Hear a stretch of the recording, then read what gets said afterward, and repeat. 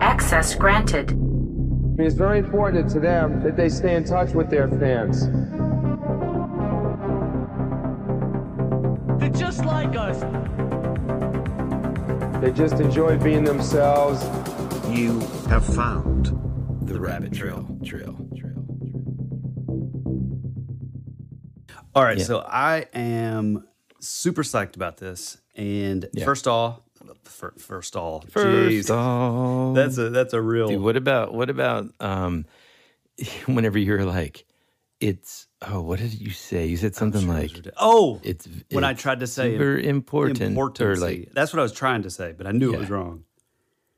Yeah, and then I was like, it's super important. Wait, no, but it was something. I don't know. I was trying to basically say that there's these Native Americans were putting so much emphasis, but I was trying to say like they were putting so much. They put a lot of important. That's what it was. Important. Yeah. Dude, I know you're excited about getting into this. No, I was derailed more and diving deeper. I'm going to derail you again because we got to pay a little bit of a respect. We got to do a little respect. Okay. Can we first just have a moment of respect for the school supplies legend who passed away last week? Huh? You probably don't even, and that's the thing that sucks, man. The world doesn't even know about this guy. His name is E. Bryant Crutchfield. He passed away last week at the age of 85. Mm. Well, you and I and all of our best friends here on the Rabbit Trail would know him best by inventing the Trapper Keeper. Oh, wow. Mm-hmm. That's amazing. It's funny you said this because last week I was in Walmart. I never go to Walmart, but I was in Walmart and I happened to like look over and there it was, like my exact Trapper Keeper that I had like in elementary school with the exact same, sort of laser 80s grid pattern and like splatter paint, like the exact same thing. So I guess they're just like sort of. Yeah, they came back like around last year, I think. That's so cool. Which is awesome. But I like that they're literally using the exact same graphics. Same thing. Yeah, I love it, dude. And like even last year, I was like, I mean, should I just get one for myself? Or? I questioned it too. So who knows? I still may. That might be my new Dungeon Master notebook. Who knows? That's cool. Yeah, I like that. All right, dude. Let's dive into this. Okay, so first off, thanks again to our best friends. Thanks for joining us for our very first episode of The Rabbit Trail. We're happy to have you. A couple things, housekeeping-wise, the show's going to be a little looser. It's going to be a little less organized, a little more rambling on my part, which I know you're already saying, how is that possible? But it will be possible. It's a little later at night, folks. We're getting a little looser. We're enjoying the evening. Yeah, think of like Art Bell and that like Midnight in the Desert and like, you're up late at night, you're driving and there's nobody else on the road and the only company you have are Woody. Is an eagle flying by. Well, insert eagle sound here. Well, the only company you have are the voices of Woody and myself coming through that crackly radio. So anyway, all that being said, I'm so happy to sort of jump into this story that this is a story. I mean, honestly, it was kind dang of it, Woody. No, sorry, but listen, honestly, it was like kind of besides Prey and stuff and all the synchronicity that led up to it. This is really actually the reason we were going to do a Thunderbird episode. Literally. Anyway, right? Yeah, 100%. Yeah, this is. Now, let me just ask you this: were you going to say that? No, that's why I interrupted you. Okay, go ahead. Anyway, this is a topic that's like, I would say that maybe, it's funny I just mentioned Art Bell, because I feel like maybe I possibly may have first heard about it from Art Bell. I don't think it would have been like on TV, but I remember the first time hearing it. I immediately, like a picture immediately came to mind, and I immediately knew, wow, I've seen this picture. I've seen this picture, and what I'm talking about is this sort of famed the missing Thunderbird photo, or the we're going to get into it, and it's sort of related to a newspaper article, and it's referred to there as like the Tombstone Thunderbird, which is pretty cool. I kind of have some theories, and I think they may be possibly separate. But anyway, the idea is that there's this, and I'm sort of giving you a 30,000-foot view, but there's this missing Thunderbird photo that, like, all these researchers have claimed to see it. And there's some sort of back and forth on like where they believe they saw it as kids. Some say in the 60s, some say before.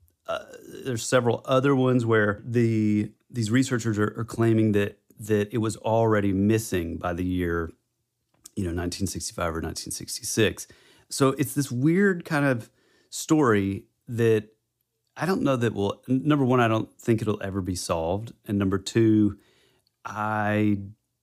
it's very, how do I explain this? It's very like, it's such a fascinating topic, but like you never really feel fulfilled by the time we get to the end of it.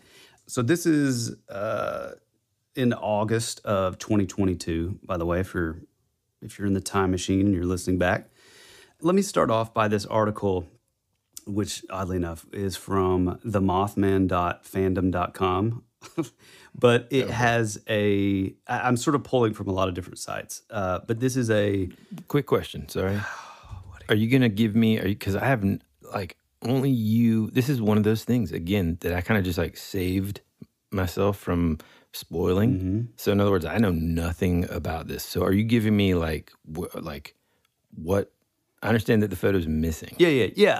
That's what I'm about to get into. But you're going to talk about like the origin of the photo, when it was taken on? Yes. Okay, cool. So anyway, so this is from themothman.fandom.com. As maybe sort of silly as that sounds to some people, it's a really good sort of overview of what this whole sort of mythology is about.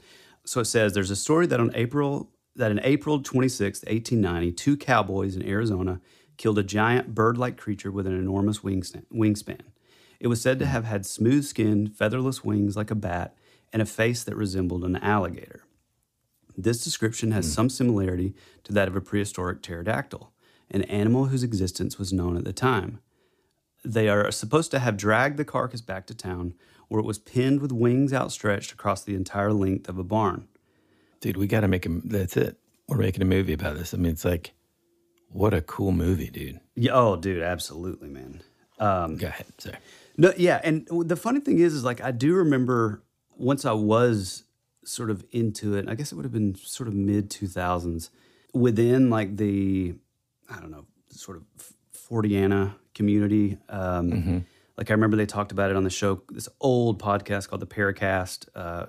Actually, I think it's still around, but they only would interview your nuts and bolts guys, your boots on the ground researchers, your Stanton Friedmans, your, Mark A. Bells, those kind of guys. And so this was something that was sort of like known about, but I would say that like the sort of beyond that, like the public, this is something that like not many people are going to know about, which, it does kind of suck, but hey, lucky you for being on the Patreon. You get to hear about it. Mm-hmm. So anyway, the picture of this event may have been published in the local newspaper, the Tombstone Epitaph. There's also an account of this story with the events taking place in the state of Texas. In the May 1963 issue of Saga magazine, writer Jack Pearl recounted this story of the Tombstone Thunderbird, along with some large bird sightings of the early 60s. Not only did he tell the story, though, he went one step further and claimed that the Tombstone Epitaph had, in 1886, published a photograph of a huge bird nailed to a wall. The newspaper said that it has been shot by 2 prospectors and hauled into town by wagon. Lined up in front of the bird were 6 grown men with their arms outstretched, fingertip to fingertip. The creature was measured to be about 36 feet from wingtip to wingtip. Yeah, which is just that alone is like pretty fascinating. While this is a different variation of the story and size of the creature, it seems to be referring to the same incident, possibly. Was this nothing more than a mythic legend of the West, or was there something to this story after all? In the September 1963 issue of Fate magazine, a correspondent to the magazine named H.M. Cranmer, which, by the way, I'll kind of get into him in a little bit, but I mentioned him on the regular feed episode. Mm-hmm. He was sort of a champion for the Thunderbird, and he was the guy that was seeing all these. I think he saw it 4 or 5 times in all, but it was in Pennsylvania, and he's sort of known as being the guy that first coined the term Thunderbird when referring to like, sightings of like your quote unquote like modern sightings of these birds, like giant birds. Right. So before he sort of applied that term Thunderbird to seeing these giant birds or pterodactyls or whatever, up until that point, it was only in the, sort of the public zeitgeist as like Native American lore, which is what we went pretty heavy in on, the regular episode. Right. But anyway, yeah, he was sort of a champion about this, and he would write in these articles to Fate magazine, possibly back in the 50s, but for sure in the 60s. And then he eventually became like a correspondent to the magazine. He would state that not only was the story true, but the photo was published and had appeared in newspapers all over America. Cranmer would not be the only one who remembered the photo. Eminent researcher Ivan T. Sanderson, he's the guy who created the term cryptozoology. He was an expeditionist. He was an explorer. He, graduated from Cambridge. He was from the UK. He was this, amazing, like, boots on the ground researcher. He wrote all these books that, they had nothing to do with, like, cryptozoology. That it would be, mammals. He wrote books like Mammals of North America. And, like, although he did write a book, one of the first books on the belief of the abominable snowman. So that's pretty cool. Eminent researcher Ivan T. Sanderson also remembered seeing the photo and, in fact, even claimed to have once had a photostat of it that he loaned to 2 associates who lost it. The editors of Fate even came to believe that they may have published the photo in an earlier issue of the magazine, but a search through back issues failed to reveal that. The original epitaph story about the capture of a large, unusual winged creature was indeed printed on April 26, 1890, but it mentions no photograph. The epitaph story was revived in a 1969 issue of Old West, further confusing the issue as to whether the photo was real or not. So it starts to get a little like murky whenever there's like these sort of retellings, you know what I mean? Mm-hmm. And from what I can gather, and again, there's a lot of elements with this that feel a little blurry, where some people remember all these sort of cowboys, outstretched hands, standing in front of it, nailed up to a barn. Others remember them sort of holding it. Others remember them not being cowboys, but like prospectors. So a while after that, a guy by the name of Horace Bell first reminded everybody of the story in his 1930 book On the Old West Coast, with his reprint of the epitaph story, which again was slightly different to the original. Right. In that, Bell never mentioned a photograph, nor did he claim that one existence. But it wasn't until 1963, 33 years after Bell's book and 73 years after the ranchers supposedly killed the big bird, that the notion of a photograph was advanced by a writer named Jack Pearl in Saga magazine. So that would be the first, it being brought up publicly that there was a photo, even though all these other people had talked about it sort of underground for years. He not only claimed there was a photograph of the creature, he declared it had been published in the Tombstone Epitaph in 1886. This is fascinating too. So Cranmer, like he would say in Fate magazine in the fall of 63, that the picture had been published in newspapers all over the country, like I said. And then Ivan T. Sanderson Like I said, he claimed that he had like a photostat, but then I believe the story is he loaned it to, I think some people say that he loaned it to H.M. Cranmer, but other people say it was two other random folks. There's also this idea that like whoever he loaned it to ended up dying in a house fire. Therefore, like that photostat copy of the picture would have burned up with it, which is kind of crazy. But yeah, so there's like all of these like different sort of people kind of talking about this photo. What's interesting is this, and I'm going back to the Mothman.fandom.com article. The epitaph, however, stated that the photo did not exist, or if it did, had not been in their newspaper. Responding to numerous inquiries, employees of the paper started a thorough search of back issues and files. They could find no such photo, and even an extended search of other Arizona and California newspapers of the period produced no results. A number of articles that appeared in Pursuit, the Journal for the Society for the Investigation of the the Journal for the Society for the Investigation of the Unexplained, prompted a memory from W. Ritchie Benedict, who recalled seeing Ivan T. Sanderson himself, this is fascinating, display a copy of the photo on a Canadian television show, The Pierre Benton Show. Unfortunately, though, oddly enough, there were only 28 episodes of this Pierre Benton Show. Take a wild guess at which one out of all 28 is missing. The one about the Thunderbird. Yeah, isn't that crazy? Jeez, yeah. Man. During the 1990s, the search for the Thunderbird photo reached a point of obsession for those interested in the topic. A discussion of the matter stretched over several issues of Mark Chorvinsky's Strange Magazine, and readers believed that they had seen the photos, cited sources that ranged from old books to Western photograph collections, men's magazines, National Geographic, and beyond. People combed through literally hundreds of issues of dusty copies of True and Saga to find nothing more than the previously mentioned article by Jack Pearl. In the late 90s, Mothman Prophecies author John Keel, big fan here at the show, insisted that I know I saw it. And not only that, I compared notes with a lot of other people who saw it. Keel believes that he saw it in one of the men's magazines like Saga or True that were so popular in the 60s. Most of these magazines dealt with amazing subject matter like Bigfoot, ghost, and more. Keel also remembers the photo in the same way that most do, with men wearing cowboy clothing and the bird looking like a pterodactyl or some prehistoric winged creature. John Keel even said specifically that the creature did not look like a vulture with a hooked beak, as Sanderson's explanation had. So that's a pretty interesting kind of thing, too. Keel said it had a long and pointed beak, like a pteranodon, that is quoted in such books as Synchronicity, because you just got this book, Jerome Clark's Unexplained.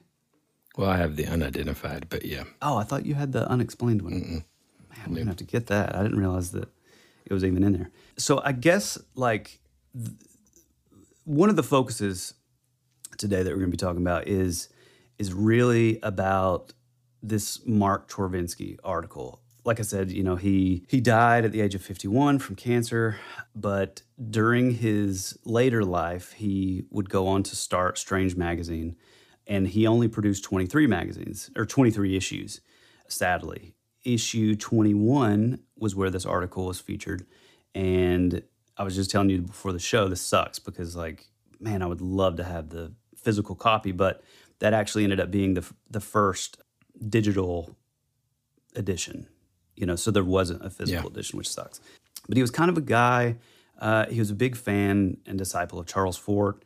He had like local newspaper editors and then like sort of correspondence all over, like internationally. Because originally I think he had written for Fate magazine, and that's sort of, for all you that don't know, there were these magazines in the 50s and 60s and on up. Eventually they kind of became more like sci-fi magazines. But in the early days, they were like Fate magazine, I think like Amazing Tales or Adventures or something.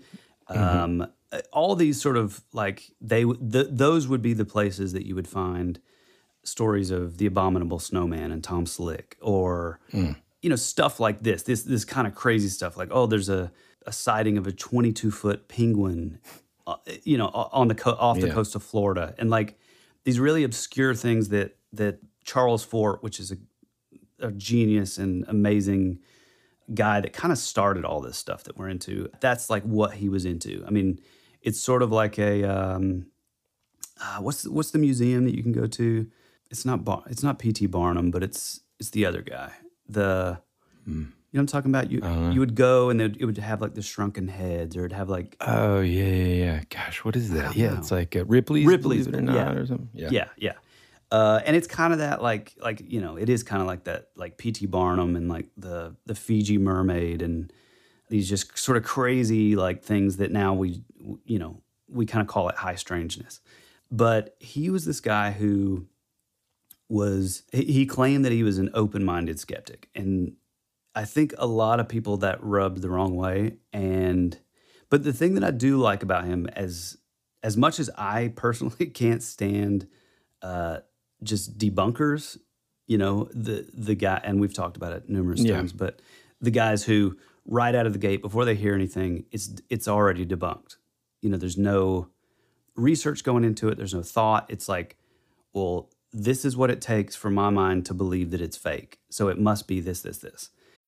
When you need mealtime inspiration, it's worth shopping Kroger, where you'll find over 30,000 mouth-watering choices that excite your inner foodie. And no matter what tasty choice you make, you'll enjoy our everyday low prices, plus extra ways to save, like digital coupons worth over $600 each week. You can also save up to $1 off per gallon at the pump with fuel points. More savings and more inspiring flavors make shopping Kroger worth it every time. Kroger, fresh for everyone. Fuel restrictions apply. Hey, it's Kaylee Cuoco for Priceline. Ready to go to your happy place for a happy price? Well, why didn't you say so? Just download the Priceline app right now and save up to 60% on hotels. So whether it's Cousin Kevin's Kazoo Concert in Kansas City, go Kevin, or Becky's Bachelorette Bash in Bermuda, you never have to miss a trip ever again. So download the Priceline app today. Your savings are waiting. Go to your happy place for a happy price. Go to your happy price, Priceline. Another day is here, and you're ready for it. What to wear? Check. Breakfast, lunch, and dinner? Check. Planning for what's next and how to save for it? That's where Bank of America can help. For your financial to-dos, Bank of America has experts ready to help get you closer to your goals. Get started at one of our local financial centers or 24/7 in our mobile banking app. Find a location near you at bankofamerica.com/talktous. What would you like the power to do? Mobile banking requires downloading the app and is only available for select devices. Message and data rates may apply. Bank of America N.A., member FDIC. And he wasn't that. He would really, really go after like the research, boots on the ground. He would fly. I think in doing just this article, and again, like Strange Magazine was like, I guess it was kind of big in this, in sort of the Fortean community, but it was still, The Office was like, out of his house. And as like, wildly praised as a magazine, like it was kind of known for being like sleek and sharp and like everything looking great. There being zero typos. And like, it was just well done, And right. The way that I kind of view this Chorvinsky guy is he seems pretty OCD in the sense that like, everything has to be kind of perfect. So the interesting thing is the editor, and this would have been, I guess late 90s, Chorvinsky flew down to the University of Arizona.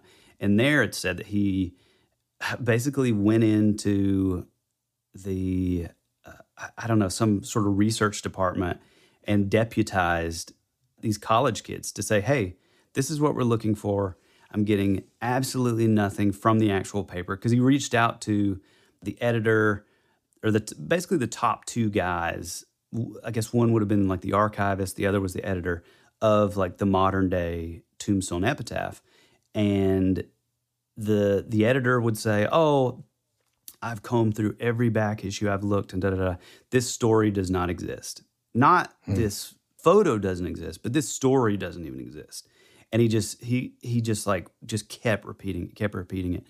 And then, I guess like after he was kind of tired of, kind of dealing with it, he was like, I think so-and-so, the archivist, I think maybe he had a copy of it.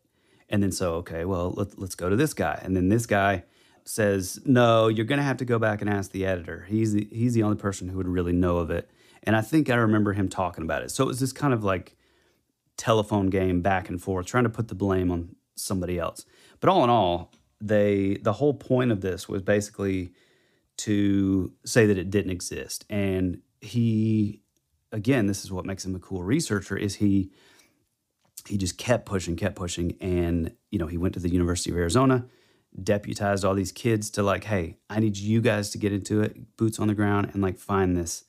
And so him and all these college kids, and again, this was pre-internet. This was, you couldn't just go to magazine.com and find any article. Like, you physically had to go to these towns and find, like, whether it be on microfiche or like archives, you physically kind of had to do it, which I kind of miss, I guess, in a way. Yeah.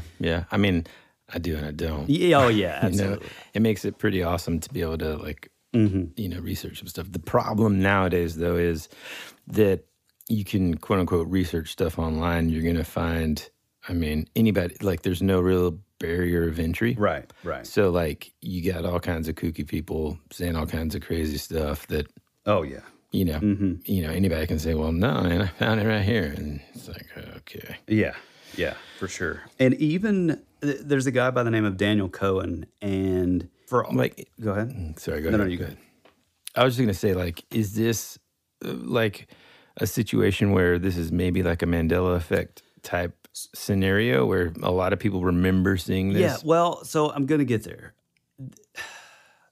Well, yeah, we'll get there, because that's sort of where it gets to, sort of in the modern age. I'm just kind of giving like a background on like how, originally it was like this article, but some people remembered the article, some people didn't, but pretty much everyone remembered the photo. And then the photo being, some people believing it being in those like Fate magazines, or, and like I'll get into here soon, other people believe that they would see it in these like men's magazines, like Mail or like Argosy, sort of like your, I don't know, maybe like GQ or like Men's Journal or whatever. Yeah, I don't get those movies. Well, it's just funny, man. Like early 50s and 60s and 70s men's magazines were either cool stuff like this or naked lady. We had Maxim. Oh, Maxim, that's a perfect one. You know what I'm saying? Yeah. Like they didn't talk about anything cool like this. Right. It was just like, this week on Baywatch. Although a lot of those old magazines would have, they would have all this stuff, and then there would be like, a whole like couple pages of like some new Hollywood starlet in like. No, let me ask you a quick question before you get into all the starlets. Okay. Are you sure that it was the September 1963 issue that Cardaman, or whatever his name is? What's his name? Wait, what? The guy that wrote in 1963, I think he said September 1963 issue of Fate magazine. Yes, that H.M. Cranmer wrote. Okay, cool. Yeah, because I just bought it on eBay. Oh, really? Yeah. Oh, man. Yeah, I think, and again, like a lot of this stuff is so old that it's like hard to get a clear picture, which kind of like what we were just talking about. It's like I kind of like that, in the sense of like, I like that you kind of have to dig, and it makes you, I don't know, you kind of start feeling like an actual researcher, instead of just the guy who gets like the first Google hit, Right. And a bonus here, just judging by the picture of this issue of the magazine that I just ordered, I'm probably going to end up with some sort of like respiratory issue here, just because all kinds of like just stuff on it, man. But we'll see. So I remember, if I did see it, and I'm okay with admitting that maybe there's a possibility that I didn't see this, but it is such a, like, the second that I remember hearing about it, I immediately could see it. You mean you could picture it in your mind? I could picture it in my mind. I immediately knew, like, this was definitely from, because like my grandpa or grandmother, they wouldn't have had like old magazines and stuff. They would have had like, but like I've said in other episodes, I was always the kid who was every time I was going to the library, I was checking out anything I could find on Bigfoot, Loch Ness Monster, UFOs. And there were a ton of those kind of books, but, oddly enough, like most of those books were like from the 50s, from the 60s. So I feel like I remember seeing it in there. And what's one of the interesting things about that is there have been several people who have claimed to see it in, actually, did we mention this on the episode? The Mysteries of the Unexplained book? No. So Woody's borrowed a book called Mysteries of the Unexplained. It's like this big book, and it's awesome. It talks about everything. It's just a bunch of like bizarre sort of high strangeness accounts. Well, I think it was put out by like Reader's Digest back in the 80s. Yes, right? Yeah. Well, I think actually 70s. The first edition. Ahead. So the interesting thing is there's been like, I think the one that you have is like the 8th printing. But a lot of people have said that the first printing is where they remember seeing this. The problem is like the first printing of that book is pretty hard to find because it was like very, very short, small print run. But then it kind of gained popularity, I guess, sort of posthumously, and it was reprinted later, which is like the one you have. But a lot of people believe that they saw it in there. And so I feel like I would have seen it somewhere in the library because when I was a kid, I lived at the library, whether I was at school. I mean, most days when my mom worked at the bank, I would get off school. And again, this just shows like how amazing life was in the 80s. But I would literally walk with a bunch of other kids like on the sidewalk from the school to the town library. And then I would hang out until it would close, and then my mom would come and pick me up. Like I have such nostalgic, vivid memories of reading like Harriet the Spy or first reading The Hobbit in like early elementary school years on the front steps of the library. So I feel like it would have had to been in one of that would have been like the source of your 100%. Yeah. Yeah. I mean, and what's weird is it almost makes me want to go back and just look, see if they still have it on the shelf. I mean, maybe like I wouldn't know like what book it would be from, but I feel like if I saw some of those books that I would have read as a kid, like I don't know, maybe it would spark something. It would like trigger maybe, a memory. Maybe. But anyway, even this guy named Daniel Cohen, who wrote a lot of those early books. He wrote a book called Myths of the Space Age. Another book, you may remember, Monsters, Giants, and Little Men from Mars. He would go on to say in a book that, well, 2 separate times. And what's weird is like, even right around the time of Mark Torvinsky writing this article, he would have come out with a book claiming it's all BS, it's all made up. People claim that there's this photo and that's completely impossible and it doesn't exist, yada, yada, yada. Which is kind of a bummer, and it kind of sucks, especially being a guy like that, who has a lot of influence in the community. Exactly. This specific community, right? Very well said, yeah. Very well. So anyway, after all this research, Mark Torvinsky finally discovers the actual article. And I'm going to read the article here from beginning to end, so you're in luck. This is from the Tombstone Epitaph, Tombstone, Arizona, April 26th. Pause. So the dude that was skeptical about it ended up being the one that found No. I was just making the connection of a guy that wrote a lot of those early books that we would have read. Okay. Wrote in 2 of his books, again, that were in public school libraries. I got you. Where he was just he was kind of a skeptic and kind of a dick, actually. This guy that did find the actual article. Yeah, before you start reading the article from the Tombstone Epitaph, like how do you got any details of how did he find it? Where did he find it? Well, so again, this is that Mark Torvinsky guy, the Strange Magazine dude, who with the help and deputizing the University of Arizona, which, I mean, it's all connected. Dude, hold on now. What? University of Arizona. Mayday Mystery. Did you already say that earlier? Was I zoned out? I did say University of Arizona. But I mean, I don't know, just this time it hit me. Yeah. The Mayday mystery, man. This like potential secret society of intellectuals. Yes. Mm. Yeah, and what's interesting too is I wonder if, like, the second that because that's the first thing that I thought of. I was like, oh man, Mayday mystery. And there was another one too that we covered where I remember us making the connection of like, oh, well, that's weird. That's also at Arizona University. Mm-hmm. Like, there was another story that we covered, but I can't remember what the...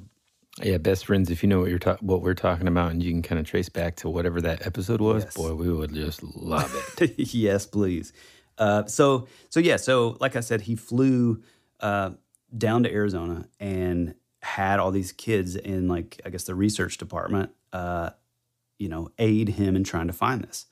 And so he did find it, I guess, by going through like all these like archives and stuff. And I think they found it in less than a week, which is funny because our big editor and the paper archivist claim that we've looked for years, we've scoured the internet, or we've scoured. Dude, just imagine this old guy who gets this job, right, mm-hmm. as the head of the magazine or head of the newspaper or whatever. Mm-hmm.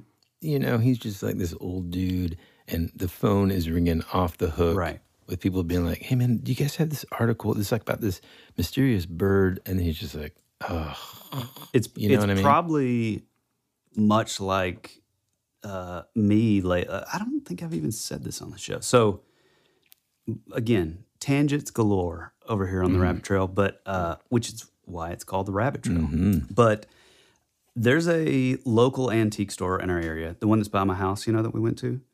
It's amazing, but there's this little section, and there they have a comic book spinner rack from the 50s or 60s. It's exactly like the one that I used to see at a place called Cleveland Drug, where I would go and eat breakfast with my mom when I was a little kid, and she would smoke cigarettes while eating breakfast inside because we lived in the 80s. And I would like literally live beside this spinner rack in Cleveland Drug. And I happened to see this spinner rack, I don't know, maybe a year and a half ago at this store that's like, less than maybe a mile from my house. Yeah. I fought to get the guy's number, the owner of the store. It's sort of a consignment type place. Like, they have like the antique little booths. Yeah, there's like different booths and that kind of thing, which is kind of cool, but also kind of annoying. For the longest time, the guy would not he's just sort of a weird dude, but he wouldn't give me the owner of that particular booth's contact information. He was just like, no, yeah, people have been asking forever for that, and he's just not going to sell it. I was like, well, can I at least get some... Make an offer. Yeah, can I just talk to the guy, maybe see where he got it, da-da-da. And so the dude was just a total dick, and he wouldn't even give that to me. Well, I happened to go in one day, and there was this other woman there behind the desk. She was amazing. She gave me his info and everything. Since then, I have called this guy probably about 6 times every few months just to be like, hi, Richard, it's me, Tyler, again, calling about that spinner rack. Right. It's just like amazing. And now it's to the point where he won't call me back.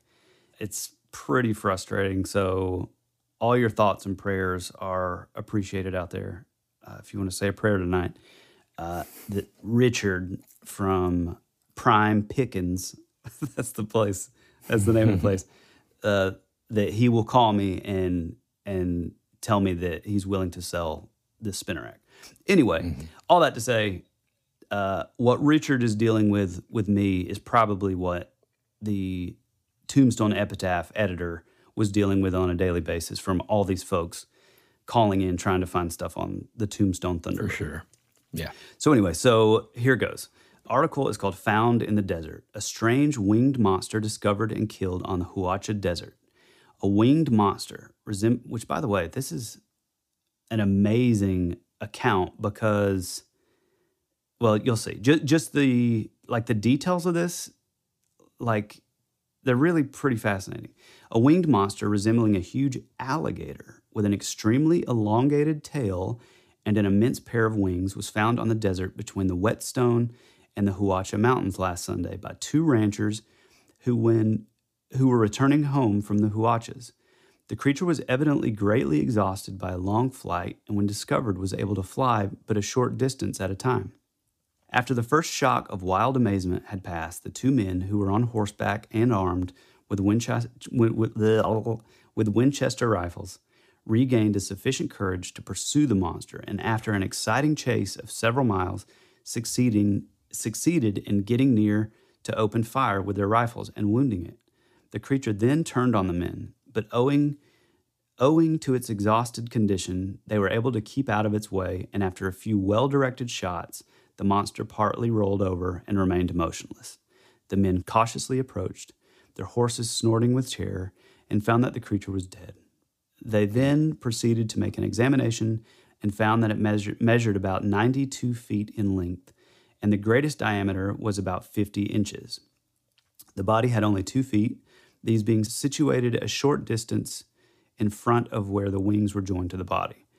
By the way, reading this is a little difficult because, oh my God. Here we go. Jesus. I had to watch Dune on full volume because it has like these like whisper parts, and then it's like, Mm-hmm. So it's written in 1890, so it's like a little difficult. I'm having to kind of fix it as I'm going. The head, as near as they could judge, was about 8 feet long. 8 feet long. The jaws being thickly set with strong, sharp teeth. Its eyes were as large as a dinner plate and protruded about halfway from the head. They had some difficulty in measuring the wings as they were partly folded under the body, but finally got one straightened out sufficiently to get a measurement of 78 feet, making the total length from tip to tip about 160 feet.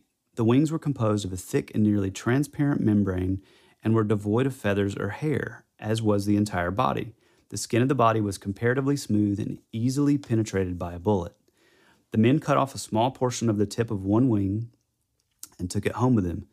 See, it's just that. It's that. They cut off a small piece of the wing and just ate it right there.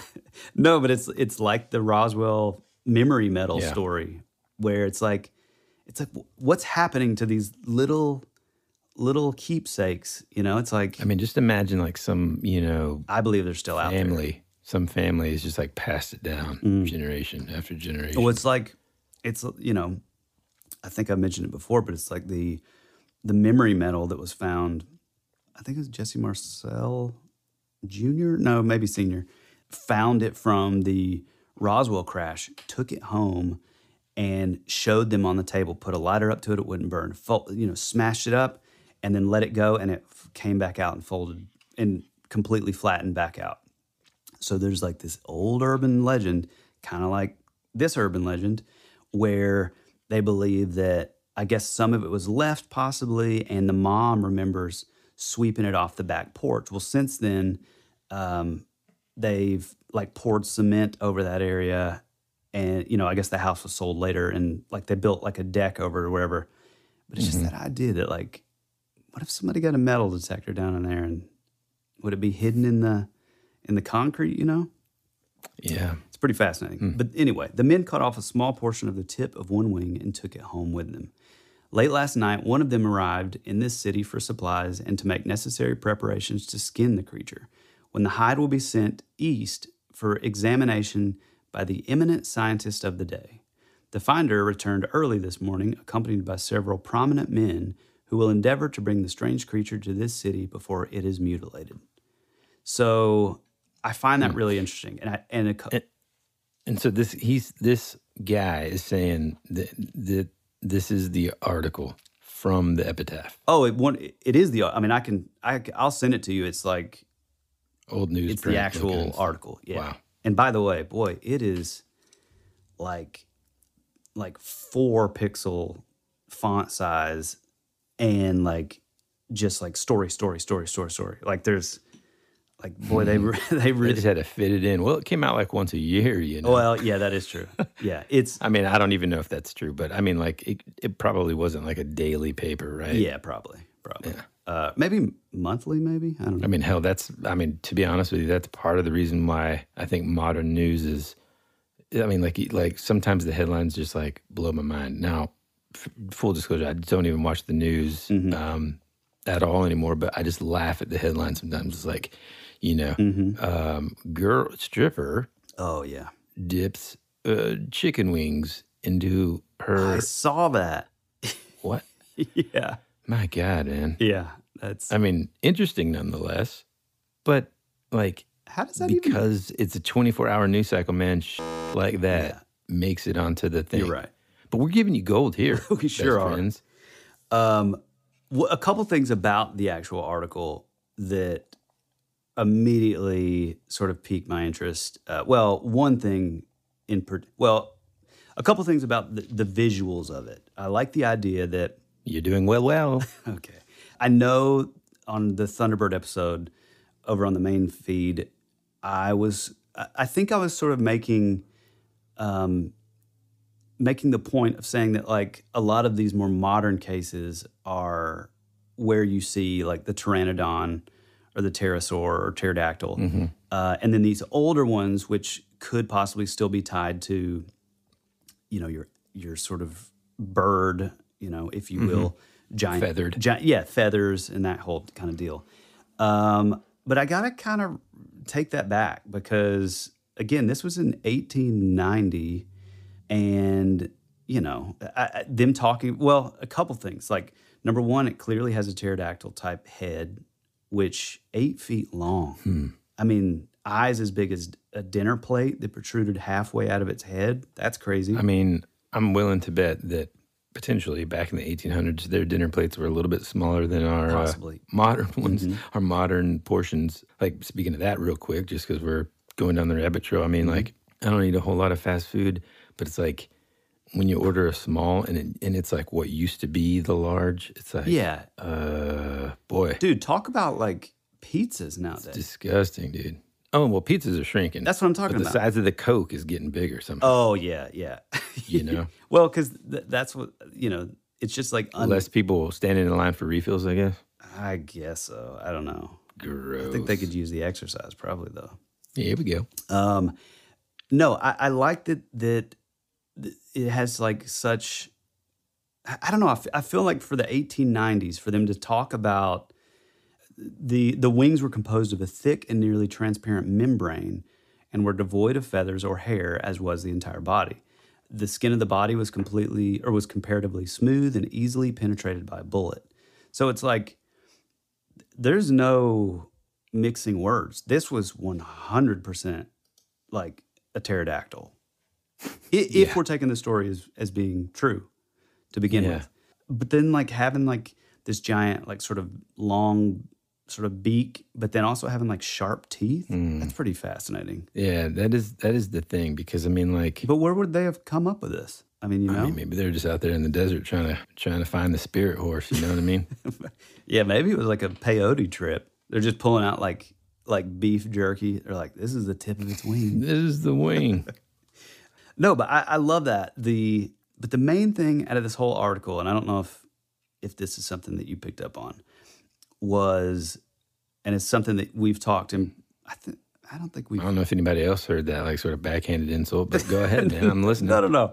I'm saying like even this is another topic that kind of falls under the radar of like sort of public knowledge, I guess, if you will.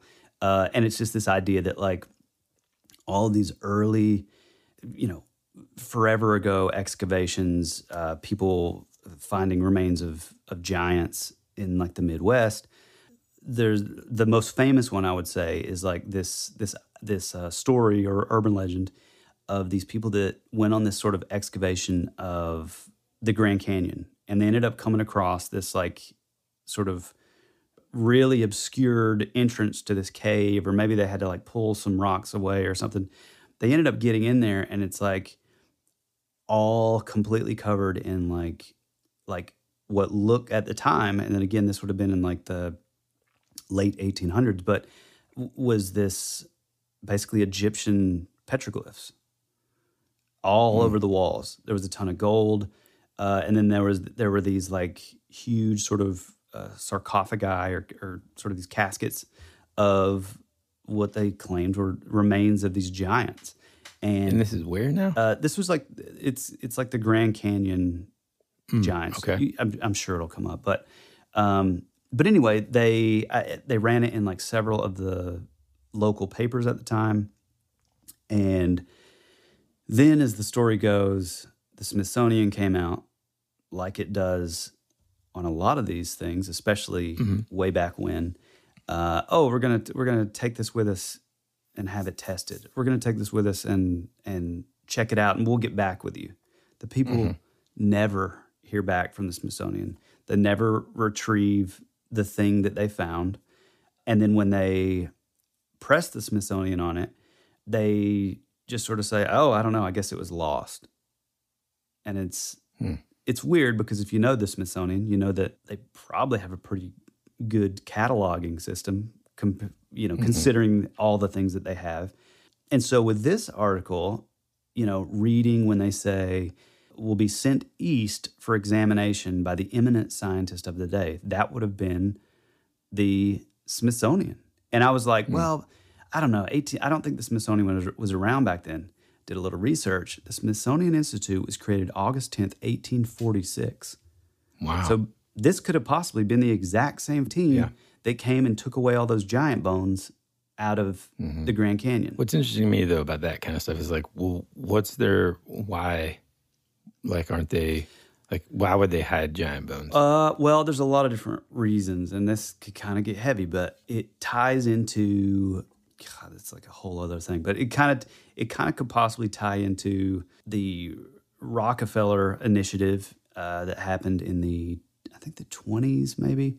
Well, that was like the official thing, but they sort of rewrote the entire sort of education system for everywhere in the world, basically. But before that, like I know the Rockefellers were tied into the Smithsonian. I know that what we look at as now as like your like elites. They were basically the people that would be behind this. And a lot of people say that those people are, they claim that they're still connected, which I believe there's probably some truth to that, to the Jesuits, which links back to the Catholic Church and the Vatican. It gets like real heavy, but it's this idea that like, oh, well, no, we can't have giants because that could go against like any sort of like religious teachings of the time, or like, oh, well, maybe that could spark something that would make them question the faith, and we can't have that. Yeah. It's kind of the same thing as how the U.S. has claimed for years and years that like, oh, well, we could never tell the public about UFOs because it would just be mass hysteria and they couldn't handle it, and it would go against the Christian faith and yada, yada, yada. So there's a lot of sort of ties with that. But like, man, once you really start looking, I mean, there's so many things that like, you will read these articles and we even had people from the Smithsonian coming out. And then it's like, that would be the... Well, and also, I mean, you wonder, especially back in the 1800s, I mean, think about like, can I have some identification, sir? And you just like, yeah, man, I'm from the Smithsonian. Here's a crumpled... I mean, dude, I think about this all the time when I'm watching these like Westerns and stuff, when they're like, yeah, man, we're looking for this guy. Oh, yeah, right. And they have like this crappy drawing of somebody with a mustache, and you're like, good gee. Like, I mean, they could have just picked the wrong guy, and that's it. Right. They got their bounty. Yeah. I don't know. It's like I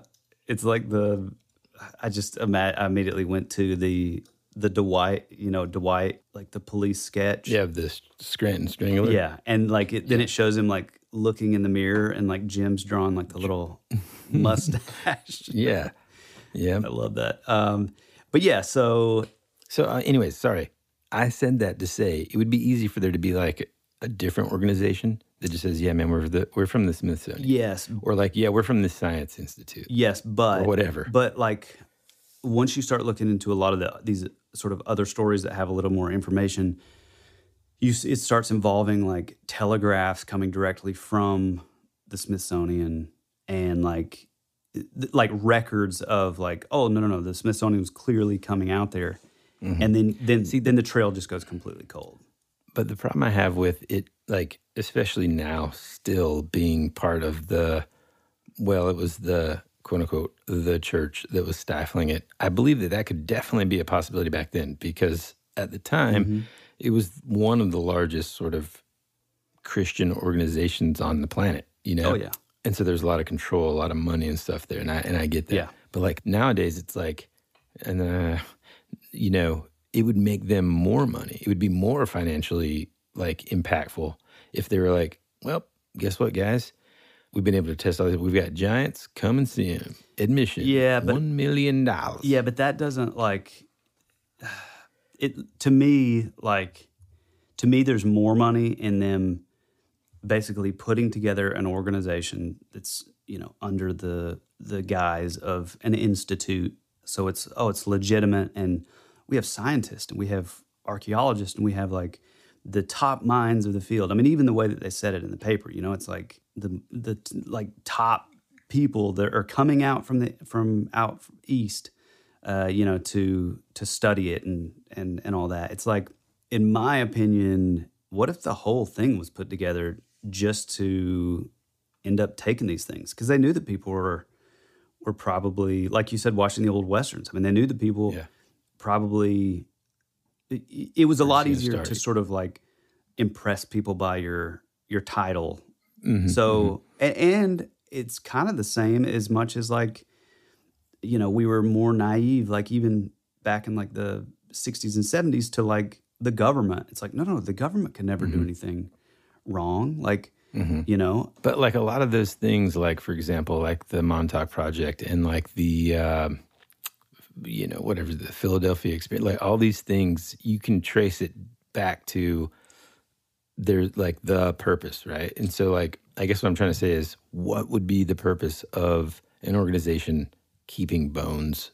Because unless there's like some crazy magical properties. Well, I do believe that, and we're getting weird here, but I do. Like, in other words, you grind it up. No. You put it in your coffee. I believe it's better than Alpha Brain. From 6 to midnight. I believe, to me, it's very logical because, number one, they have like funding, unlimited funding. So if they hear or see like a telegram or something from like somebody in Peru who, you know, finds like an elongated skull, you know, which I just listened to a podcast and this archaeologist was talking about. He was talking about this very thing. And, you know, again, this is a guy that's like very prominent in the field of archaeology, and that's what he's done for, you know, 30, 40 years or whatever. And he was saying the same thing, that like, especially from those early days up into like maybe the mid to late 80s, anywhere that anybody would find anything, you know, whether it's like, well, we found these ruins at Chichen Itza and they look Egyptian. It doesn't make any sense. Every single time the Smithsonian would be there. And then, like I said, they would just sort of like disappear. And what's interesting is like, apparently there was this, and I meant to like look more into all this stuff, but there was this, apparently like the Peruvian government like fought back and were like, because I guess they came like in the 60s or maybe early 70s, they came because they started excavating all these like elongated skulls, which... Now, like, here's another thing real quick. If you're talking about binding, I'm not talking about that. No, nothing to do with the actual skulls or whatever. My point is like, I 100% understand that they would have the means and they would have the ability and that they have, you know, more than likely done that to a lot of excavation sites. But let's just say, for example, if there was no ulterior motive and it was just really they're trying to preserve or even just like keep, like, for example, so they reached out to my grandfather to get some like Roman era coins that he found when he worked in Africa. Did they keep them? Well, he gave them some, and so like that's how it goes. They have them, you know, for display at the Smithsonian, right? Yeah, because that doesn't threaten when you go in there, any sort of like... Yeah, but what I'm saying is, what does the giant bones threaten in 2022? Nothing. No. I'm not saying in 2022, but I'm saying... Well, no, I get it for back then. I'm saying, though, like, if they have access to that because stuff.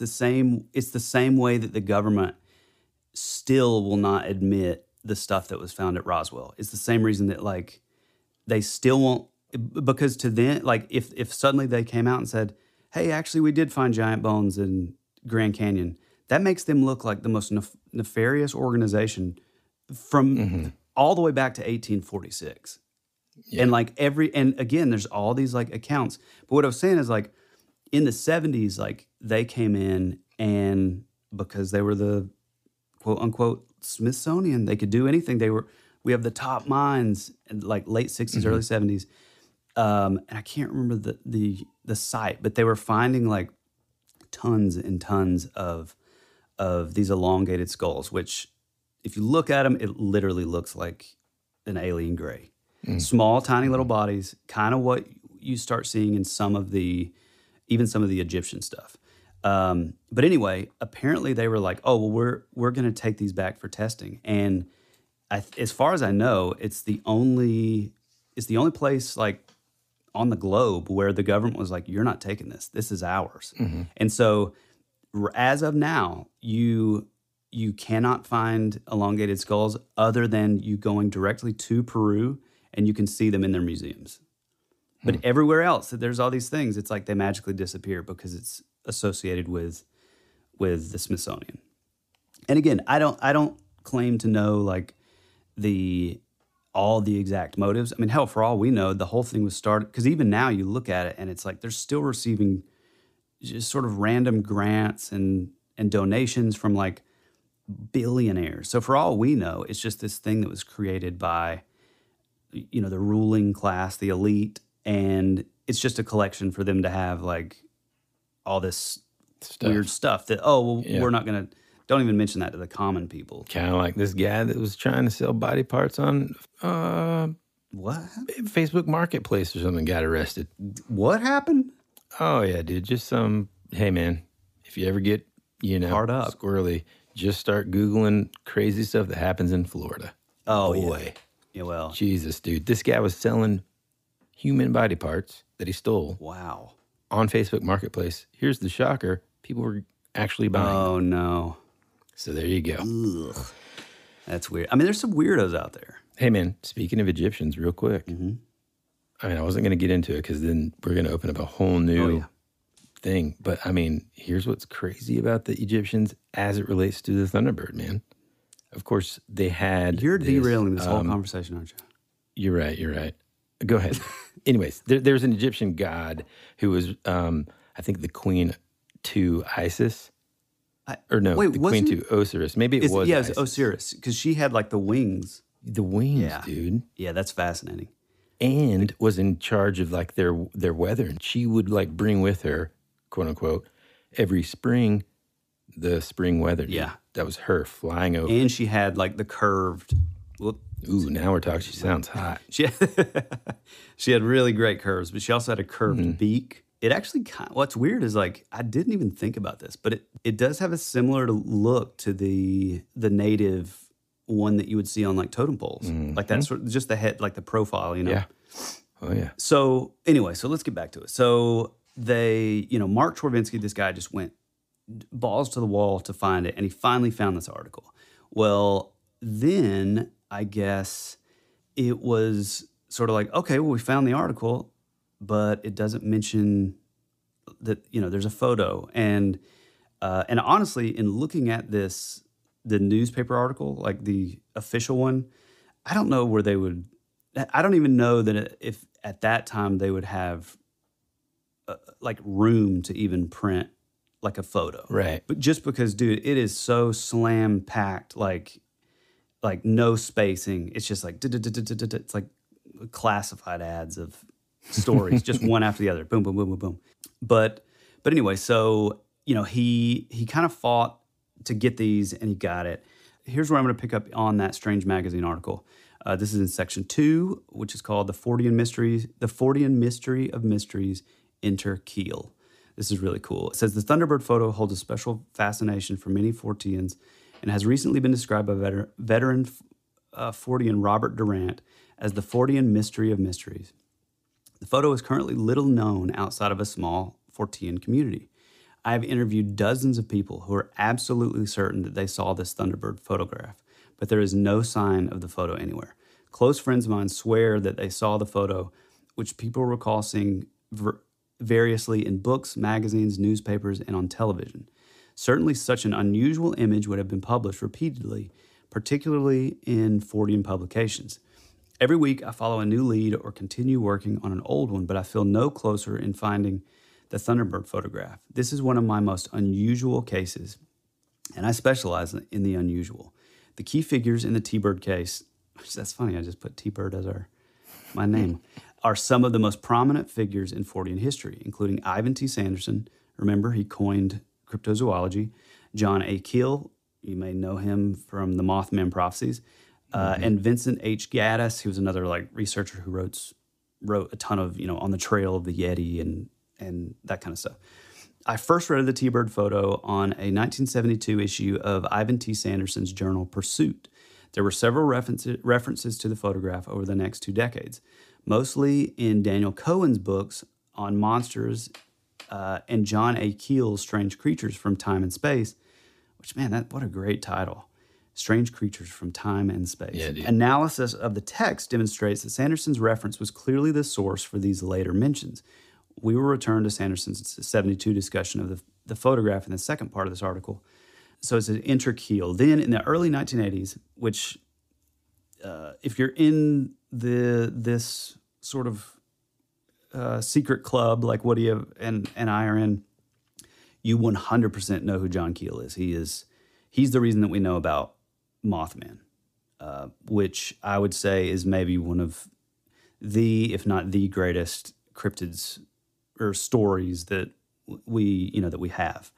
But it says, then in the early 1980s, the Thunderbird photograph came up in conversation with John Keel, who suggested that I investigate the case. We discussed the photograph in an interview in Strange Magazine number 5. I asked Keel if he thought that there was a Thunderbird photograph or not. His response, absolutely. I know I saw it, and not only that, I compared notes with a lot of other people who also saw it. It wasn't just me and Ivan T. Sanderson. It was a lot of people, and we all saw this photograph, yet nobody can locate it. It was either in one of the tabloids or one of the men's magazines in those days. We checked everything we could think of. I could almost make a drawing of it. I can remember all the details. The thing was sort of nailed to a barn or hanging from a barn or something, and these men, a large group of men, were standing in front of it. They were all very rustic looking, like real farmers, and one guy had on a top hat, and they referred to him in the caption as a college professor, but he was probably just another cowboy. I think that's funny. The creature that was nailed up looked like a pterodactyl or something. It had an enormous wingspan. I would say it was like the 1880s or something. The guys were all wearing cowboy boots and cowboy hats, and they were all kind of scrungy, like they had been out riding the range. There was a ramp in front of the barn, and the people in the photo were standing on it. Having a ramp going up into the barn is a common feature in barns. I can't remember exactly how many men there were, but there may have been 5, there may have been 15. I suppose everybody in the neighborhood got in on it. The photograph has always bugged me, though. At the time when you see a photograph like that, and it must have been in a magazine, you assume that a lot of people have copies of the photograph and that it's not going to be a problem if you ever need it again. Then you find out that no one can remember where it was. Ivan and I really did a search for it, and everybody remembered the damn thing. Since we couldn't find it in any of the standard magazines, it may have been in a tabloid-type publication of that period, and they would be very hard to locate now. There was the Tattler, Midnight, and other imitations of the National Enquirer. It's not something that I read about, it's something I saw. Maybe one of the Thunderbird books in the 50s had a photo in it. In a later interview of the Fortean Times, Keel described the photograph and I guess kind of changed some of what he said. Like he said he didn't mention like the ramp and, so there's, I guess if you're leaning to a more sort of skeptical side. People point to that as evidence. Yeah, well, maybe he's just making it up. They point to like that, memory is fallible. And I mean, it definitely is.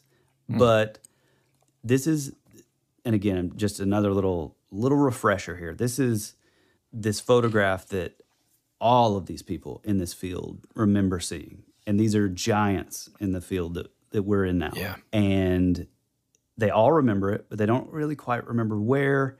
This is pre-internet. This is you seeing something like this on TV. This is like something that would be very sort of not rare, I guess is the right word, but you would find it in one of like these kind of magazines that And again, like that's the thing too. I don't know if I said this, but all of these magazines were all like mail order. So, you know, if you find they weren't flipped. You weren't at the supermarket flipping through the pages and being like, oh, yeah. I mean, so it's like less common, right? Yes. That, yeah. I mean, later I wonder too, like you would. I think about all these guys. It's kind of like when we're talking about the Duffer Brothers and stuff. Like, it's no wonder that we love their stuff so much because we've got the exact same. We like, are sort those of guys. Yeah. Bucket of influences and Right, stuff. exactly. That we watched the same things. We listened to the same things. We were interested in the same things. And so, like, when you see those moments play out on screen, it's super cool. But, like, I think same thing here with, like, John Keel and all these people when they were growing up or when they were younger, they had the same sort of, like, interests, although, you know, separately. And then kind of all remember seeing this photo in those magazines and stuff, which is just, I mean, that part to me is like, it makes it, actually, to be honest with you, it makes it a little less sort of like, oh, well, maybe they're just remembering wrong because. Yeah, that's the thing. If it was like a mass public sort of thing where everyone's like, oh, yeah, you know, kind of like, well, with a lot of the Mandela effect type stuff, where so many of us remember seeing X, Y, and Z for some reason, it being like a smaller sort of sample size and even more sort of obscure. Yeah. That makes it more like, oh, you remember that too, dude? Yeah. Yes, I knew it. I mean, imagine that moment. Yeah, dude. exactly. It's so cool. It's like if the Mandela effect happened with this very niche concept, and it was only within the field of, you know, people that would go on to be experts of these fields. Which is interesting, dude. Like Jacques Vallée talked about seeing it even. I mean, I wonder, like, think about all the other things, not necessarily like this, but in certain fields that kind of got Mandela, man. Oh, absolutely. That we don't know about, you know? Yeah. That's pretty cool. Or they got Smithsonian. Come on.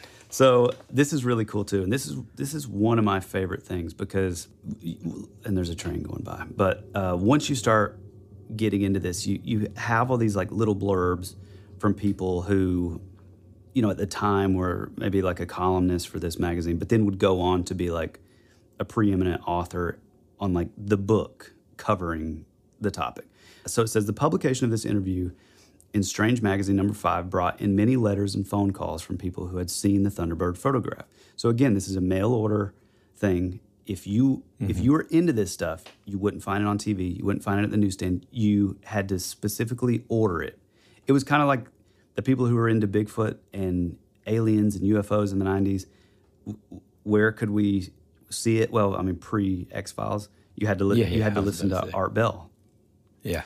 But it says it brought in tons of letters and phone calls from people who had seen the Thunderbird photograph. Investigator and author Mark Opsasnik, who is well known to our readers, is one such person. I've been associated with Mark for over 15 years. I've never known him to confabulate, and his memory is sharp. Mark still clearly recalls seeing this photograph. And again, this is the guy who is so sort of like unbiased as a journalist. You know, the Mark Chorvinsky guy that's written this article. As much as he was obsessed with John Keel and as much of a big fan as he was. I mean, John Keel's the guy who urged this guy to even write this article to begin with.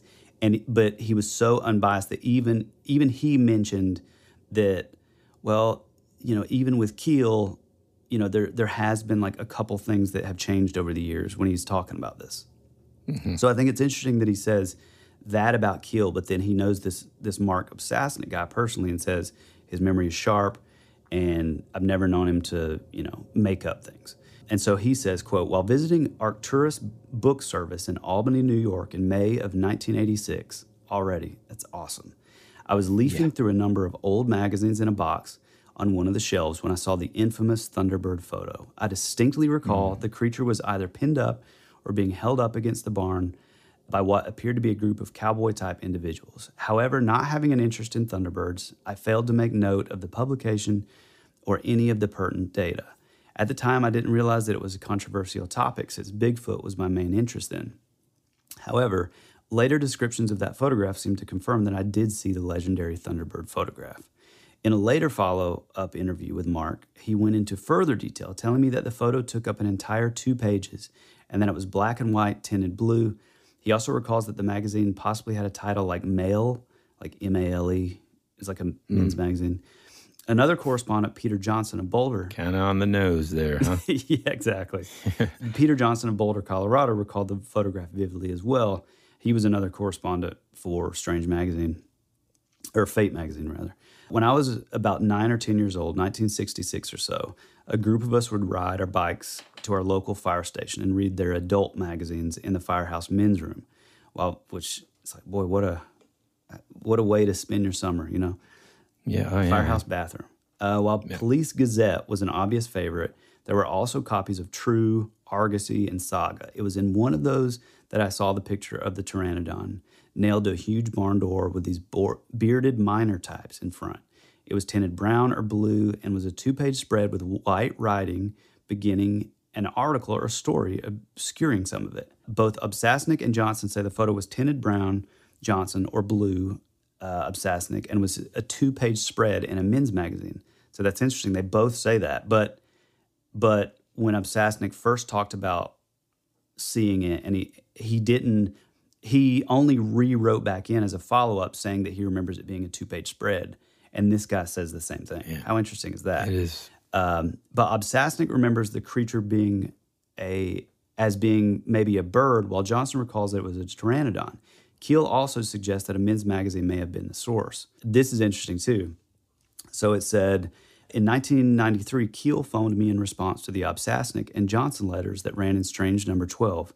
He insisted that the photo would have appeared before 1966. It had to be in the 50s, he told me. I was talking to Ivan T. Sanderson about this in about 65 or 66, probably 66. When I spoke to Ivan about this then, the photo was already missing. Keel is not the only veteran Fordian who believes that the photo had been published before the mid-60s period, when so many people think that they saw it. His contention was supported by the late Fordian author, Strange Magazine contributor, Vincent H. Gaddis, who we mentioned before. In our 1994 interview, he had the following to say: "You know that this is the damnedest puzzle. Yes, I remember seeing it. I don't remember where I could draw the thing for you. It was a picture of a barn, and the Thunderbird was nailed to the side of the barn, and there was a group of men standing just below it, looking up at it. And it said that it was from the Tombstone Epitaph. It was in a magazine, not a book. It was in a magazine, but I don't remember which one because there are so many magazines that I've subscribed to through the years. I just remember seeing it years and years ago, and the description of others who have seen it is pretty much the same as mine. My memory of it goes beyond Saga and True before those were published, because those articles, those had like reprint articles in Saga and True through the years. So that's what he's talking about. My memory of it goes way back before that. I think that I saw it when I was still pretty young, and I'm 80 years old now. So it goes way back. It goes way back. That is what Keel was saying, that it had to be before 64 or to 66, when so many people think that they saw it. It had to be. He thought in the 50s, it's irritating, that it existed and yet none of us can find it. So, man, that's fascinating, man. Yeah.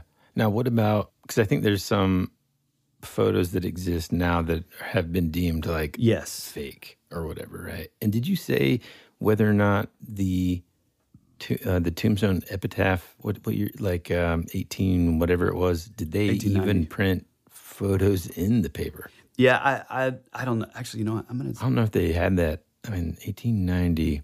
I'm trying to think. I'm trying to remember. Well, if Young Guns 2 taught me anything, it's that Billy the Kid, played by Emilio Estevez. God. Yeah, I'm not sure. I mean, it doesn't look. I'm going down. Down. Sorry, man. I got Blaze of Glory. I was about to say Blaze of Glory. Yeah, it's. I don't know. I mean, it doesn't look like it would even have a photo. Yeah. So this is where it kind of continues on. I mean, there's some like really interesting stuff where. Well, and also let me go through this. This is like another sort of timeline that I ran across, listing which back then they referred to them as American Western dragons.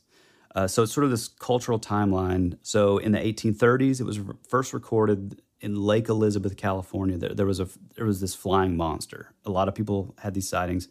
Around the 1860s, articles on the Indian Thunderbird legend are kind of popping up again, kind of keeping it in the public consciousness.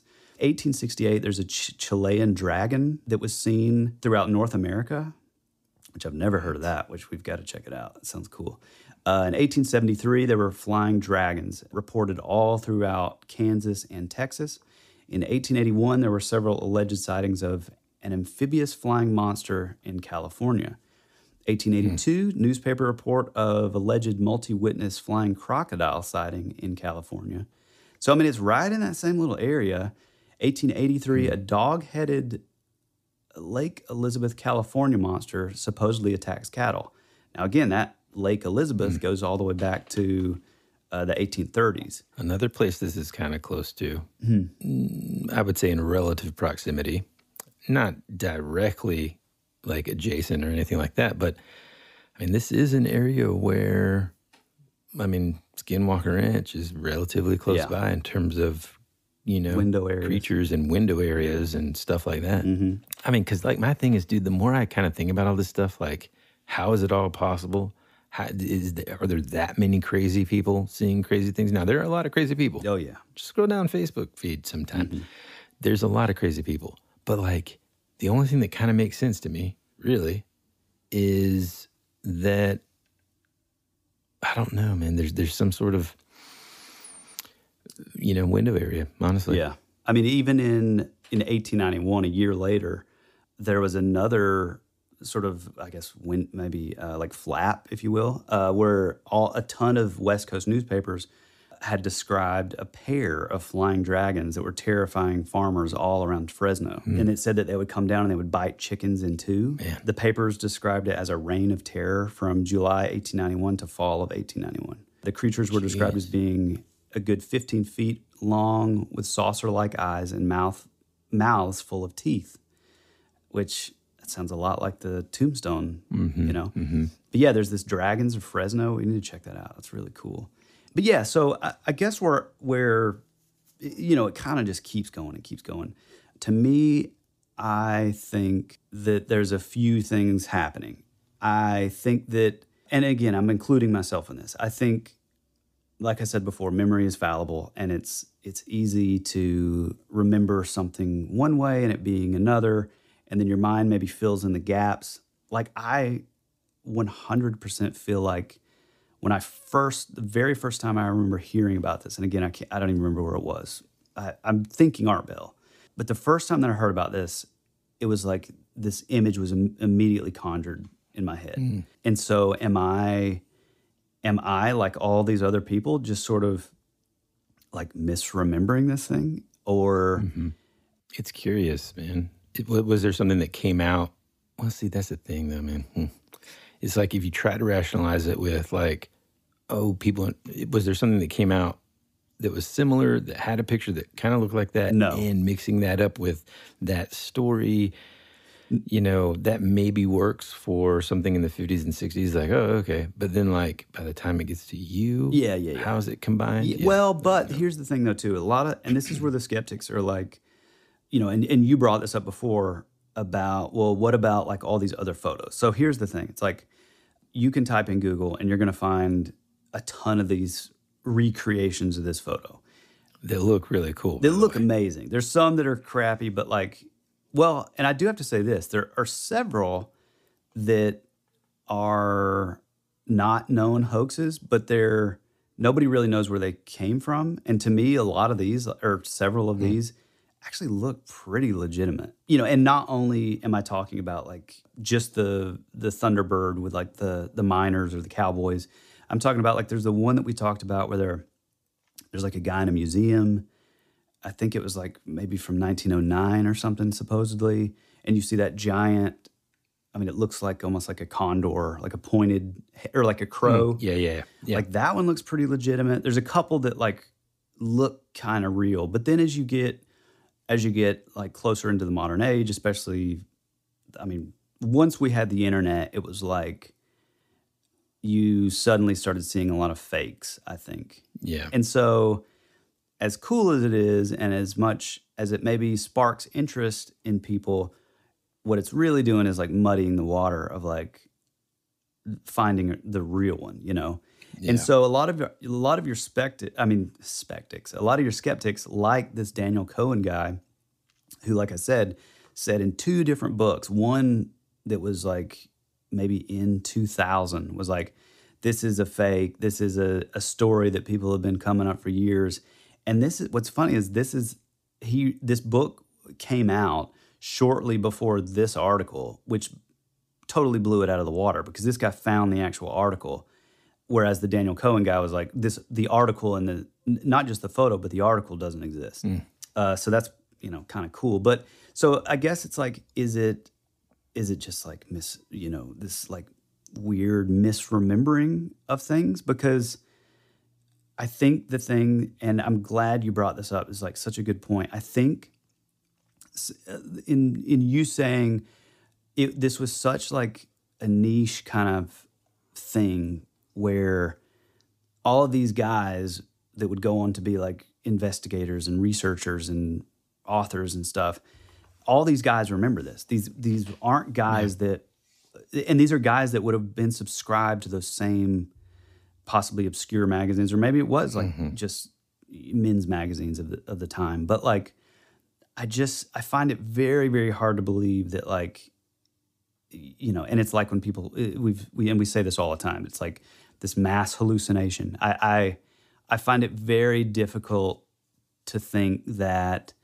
it was just this sort of like mass like misremembering of things. I mean, to me, it's like the first thing that I thought of, and it's my favorite of all the Mandela effects, is the Ed McMahon working for Publishers Clearinghouse. It's like, this is something that every single person that I've asked personally about this, and I've asked a lot, because this is something that isn't just sort of tied into like pop culture that we would have been into as like kids, like G.I. Joes or or whatever. It's like, this is something that like I've asked friends of my grandparents. I've asked my grandmother, great aunts and stuff. I've asked so many people about this, and every single person, you bring up the name Ed McMahon. What did Ed McMahon do? They say, oh, he worked for Publishers Clearinghouse. He would show up with a big check, To me, it would take even more convincing than not to say that like all of these random people who aren't people that are only, again, tied into pop culture. We're talking like mass public who would have just watched commercials in the 80s. Everybody you talk to remembers this exact same thing with Ed McMahon. But you look now, and he's never even had anything to do with Publishers Clearinghouse, even though there's residue. And I mentioned this in the Mandela Effect episode where he appeared on Johnny Carson, again, that shows like the dating. He appeared on Johnny Carson, and as sort of like a bit or like a joke, they end up bringing him out a giant Publishers Clearinghouse check. Right. So why would they do that if there was nothing was ever known about Ed McMahon working for this paper? So like, I'm not saying that I believe that it has to be a Mandela effect, but I think that there could be something about it that is a little, I don't know, it's a little weird. I mean, to me, the idea that like all these people are seeing it in like different places sort of leads me down the belief that like, I don't necessarily know that I believe that the newspaper article is even tied to this photo that everybody remembers. Yeah. I think those two things may be two totally different things. Yeah. So it's like really kind of a cool mystery of like, either one, it was a real photograph that everybody remembers, or two, it was a photograph that wasn't real, but everybody remembers it, and we don't know the source, but it was the same source that was then maybe duplicated. No, I believe that it was. I'm not saying that I don't believe that it wasn't real. I believe that it was real. I was saying before that like once you had the internet, that's when all these fakes came out. Yeah, all the fakes and or the believable fakes. I think to like some of the early, UFO stuff and the early fake photo stuff, where although some of that 60s stuff looked, I think it's John. It's his last name's Adamski. I think it's John Adamski, but he has like some photos that, I mean, apparently even up until his death, he still claimed were 100% real, even though all of these, quote unquote, like experts were like, oh, it's just fake. But there's some of like the coolest black and white, UFO photos. I guess for me, where I land is, I just feel like it had to be somewhere. I feel like, and maybe even, okay, so let's go down this road of like hypotheticals. Okay, let's say it was rabbit trail. Yeah, or rabbit trail, right. Let's say that it was a 100% Mandela effect, right? Mm-hmm.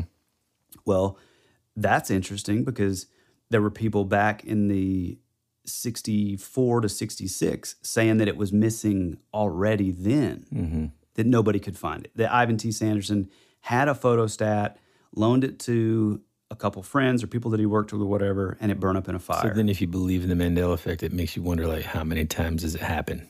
Right. Oh, yeah. I think that constantly. Yeah. I mean, here's my promise. There is some that I want to dive into maybe certainly on the Patreon, since we're going to be kind of expanding on some ideas here. Mm-hmm. But like some of what's just as fascinating to me is like learning about the psychological possibilities of things, that the simple ones that are like, oh, is it or isn't it a Mandela effect thing?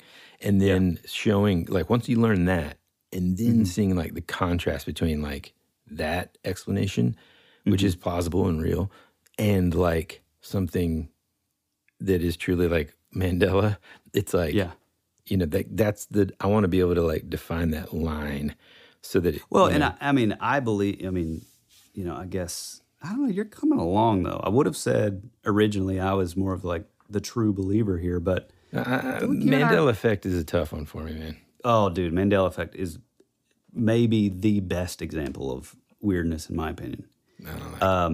I just think that like there's just too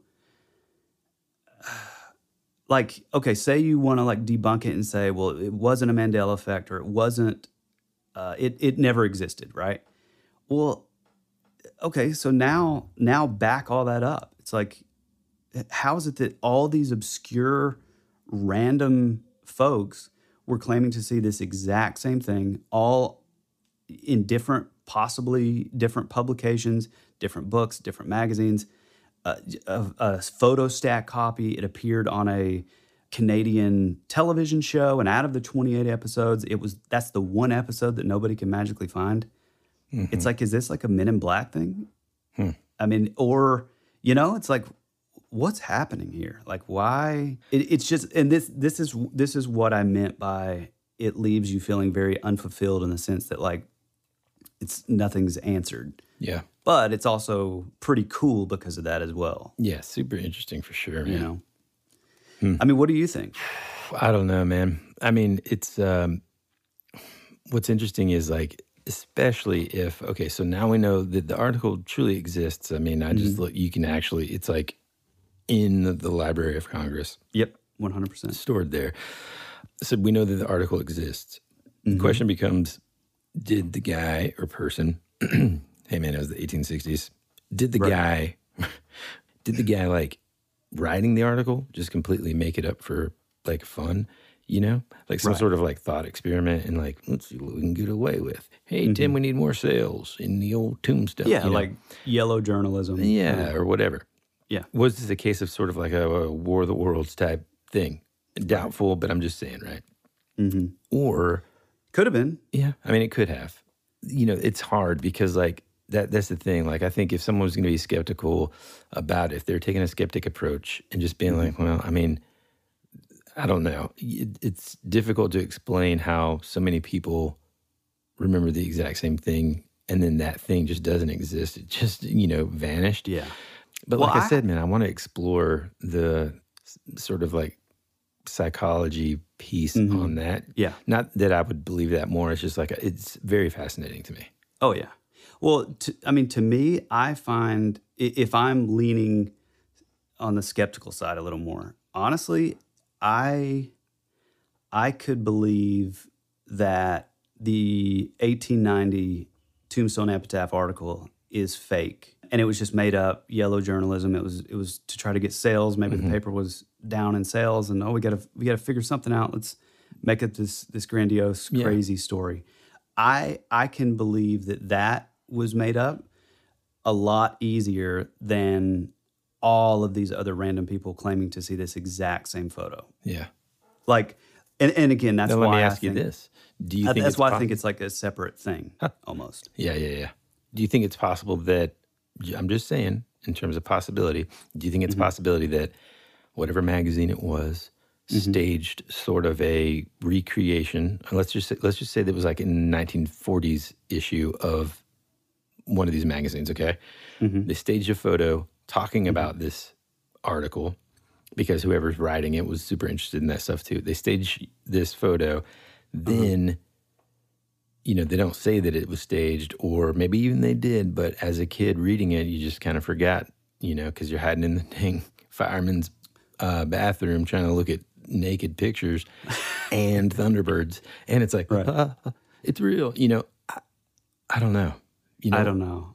I mean, I do like that it said, you know, two of the witnesses that I mentioned, two of them mention seeing whatever that the magazine article, if it was in like the magazine, whatever that was, they remember seeing it from the Tombstone Epitaph. Or they remember seeing that like somewhere in the article. Yeah. You know what I mean? And that's another thing that I think is important. I'm really glad you brought that. I'm glad you brought that up. But it's the idea that, like, okay, this would have been the year 2000 when Mark Chorvinsky released this article for Strange Magazine, number 21. But up until that point, like I said before, all these people remembered, obviously they remembered the photo, but a lot of the people remembered, that's how they remembered even the name of the Tombstone Epitaph is from that article they remember seeing. And then that's what led Chorvinsky to go on that mad hunt to like find out if it was truly an article. So I just sort of put that together, but like that's pretty amazing.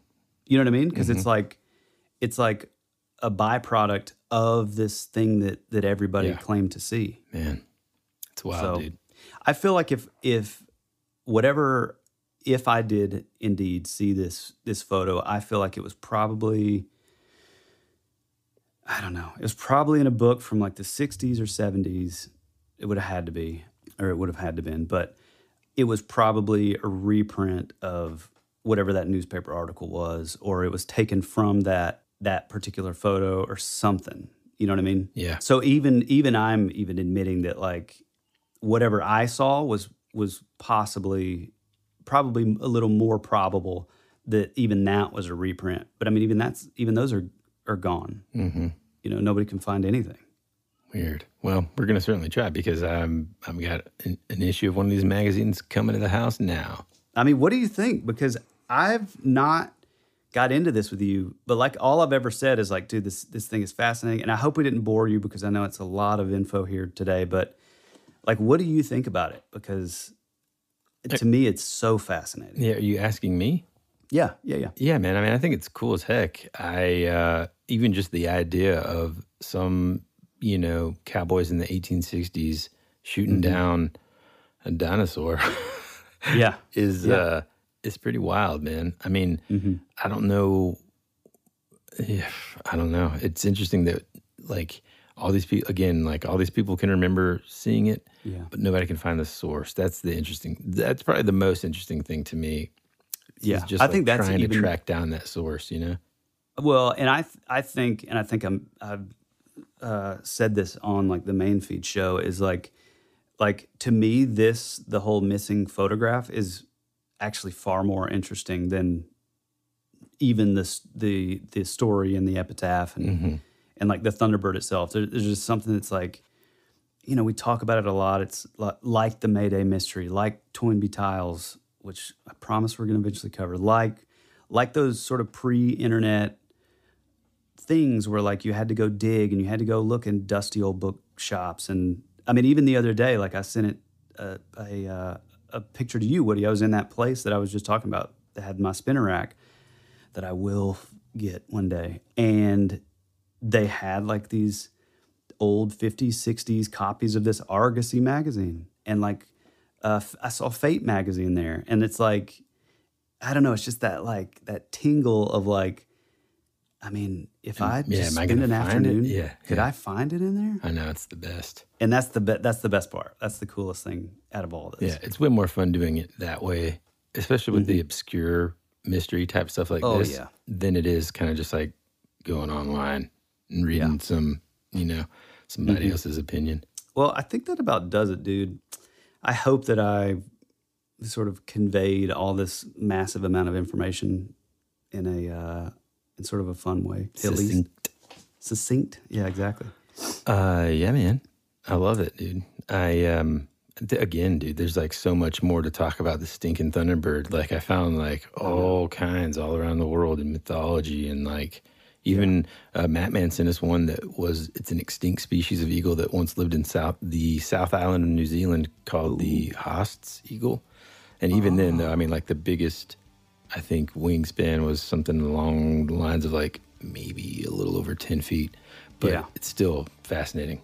So, which by the way, you were, sort of correct on the main episode when you were talking about rescuers down under with the albatross. Those things actually indeed do have massive, massive wingspans. Hey man, done told you.